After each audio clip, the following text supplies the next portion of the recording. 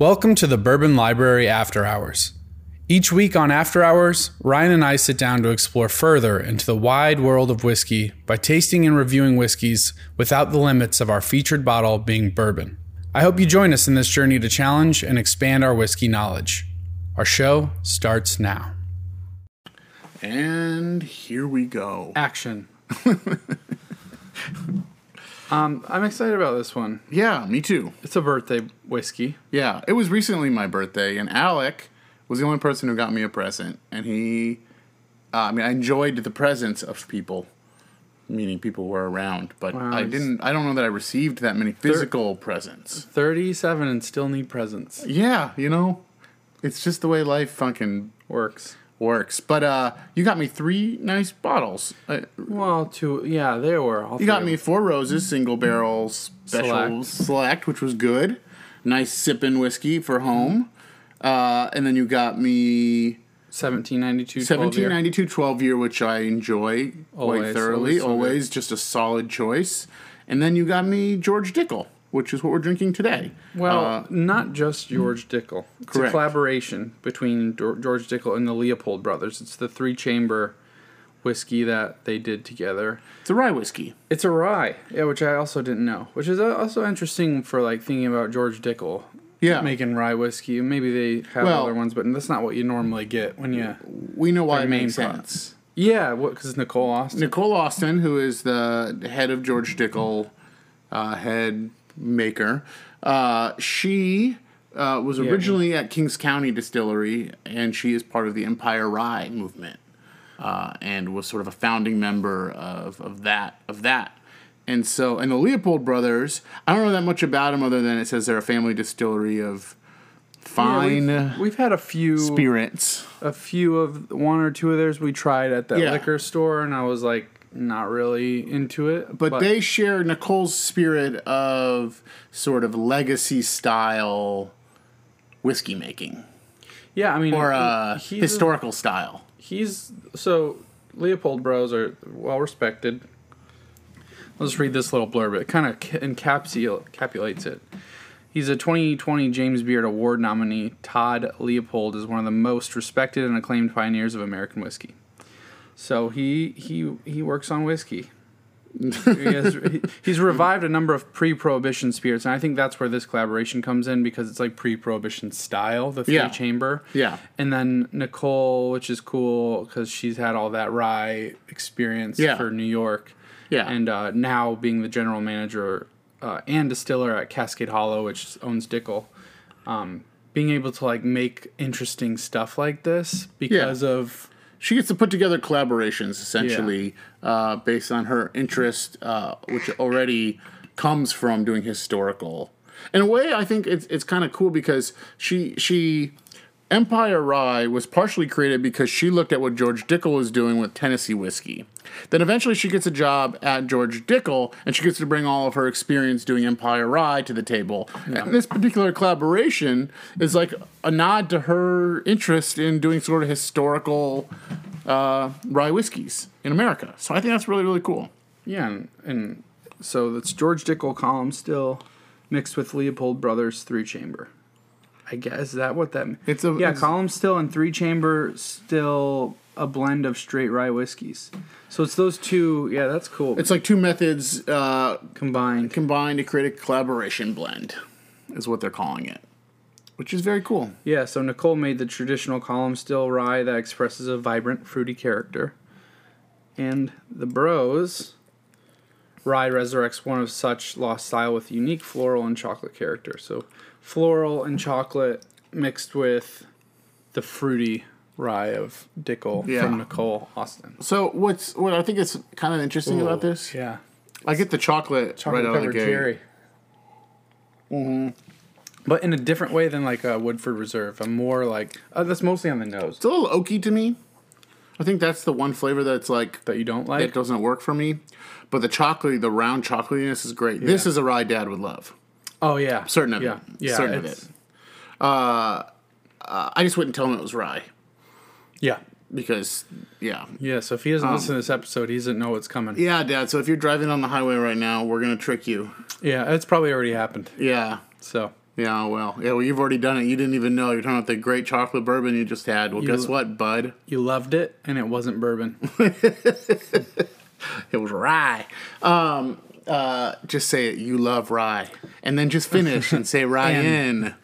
You love rye and bourbon and bourbon. Yeah, I'm.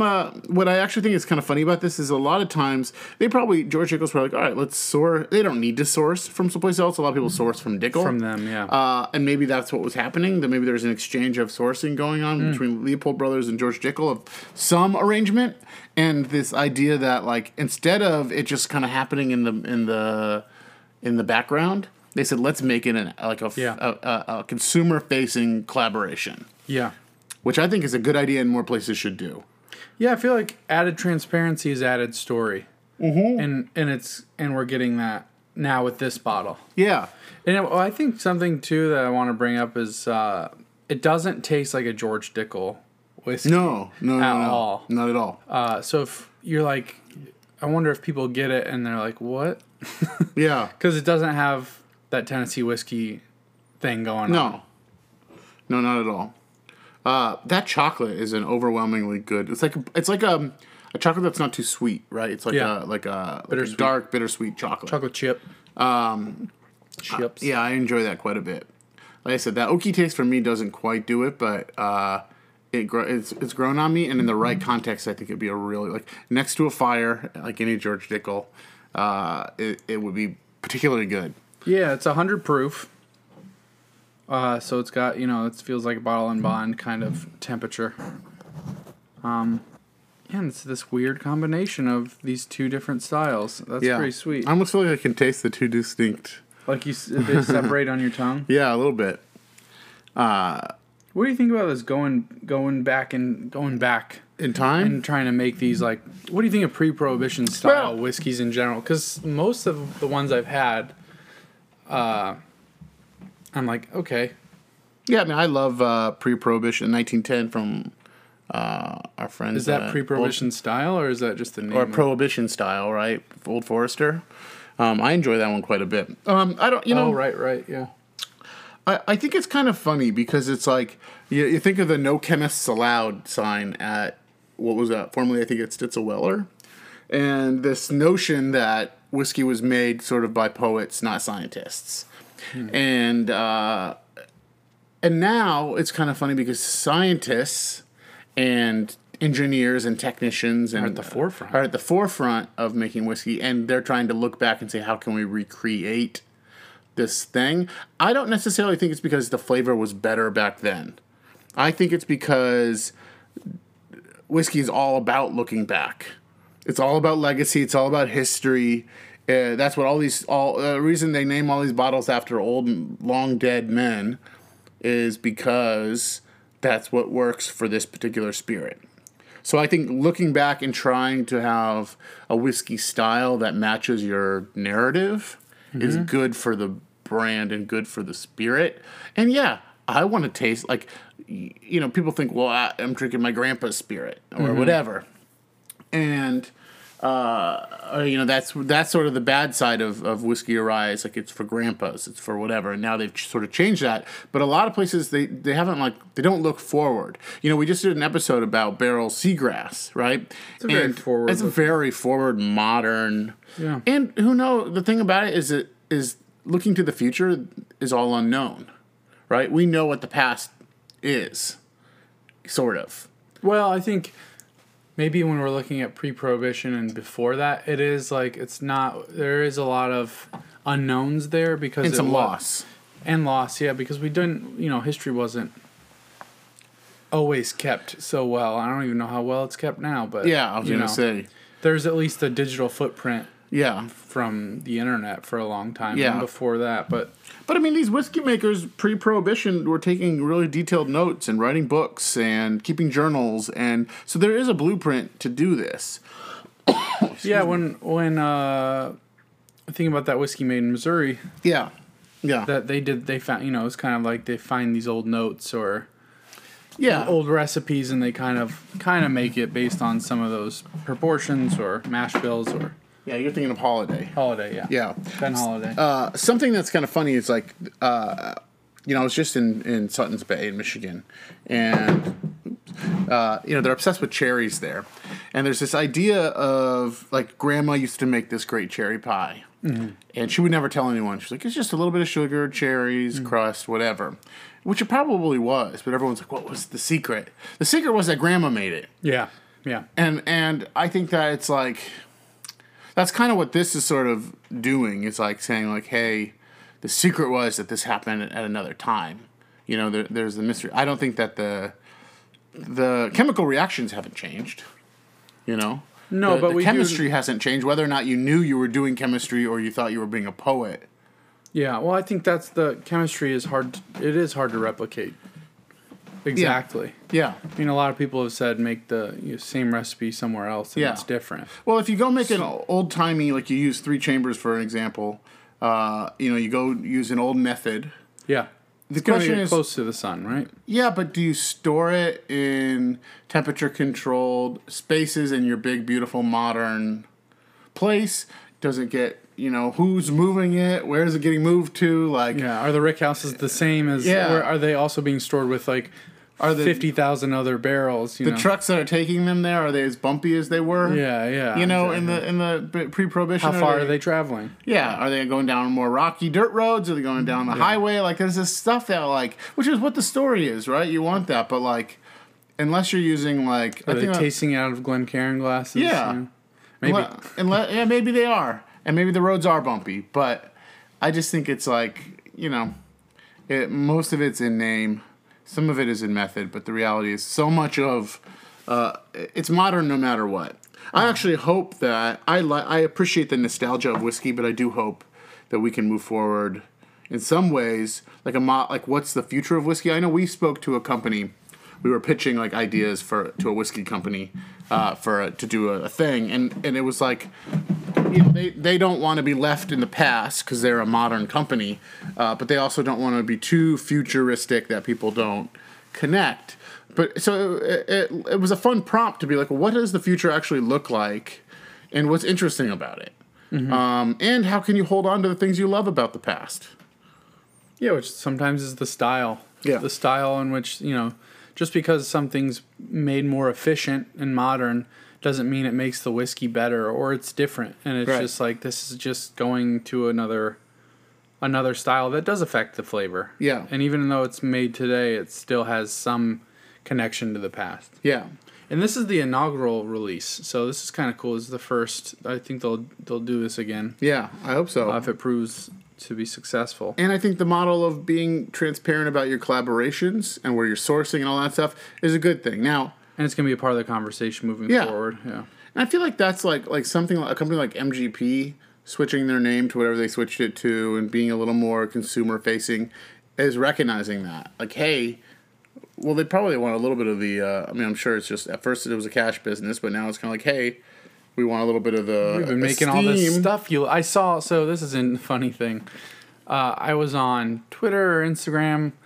No, it was Facebook. I was on Bourbon Nation, and some guy wrote, he was drinking Redemption Rye. Or, it was Redemption Rye, which was funny because he said Indiana bourbon, in quotations, okay, Indiana makes bourbon. Yeah. Thinking only bourbon is made in Kentucky. He said, okay, I'll give this Indiana bourbon a try. Well, first of all, it wasn't bourbon, it was rye whiskey. Yeah. So I don't know if this guy could read. But secondly, it's I guess as a newbie, I didn't know that either. Yeah. But it's so interesting that Indiana rye. I'm yeah dude, or Indiana bourbon. So much bourbon is made in Indiana. Yeah. I thought that was so much. 75%, 80% of what you see on the shelves, something like that, just dude, is made in Indiana.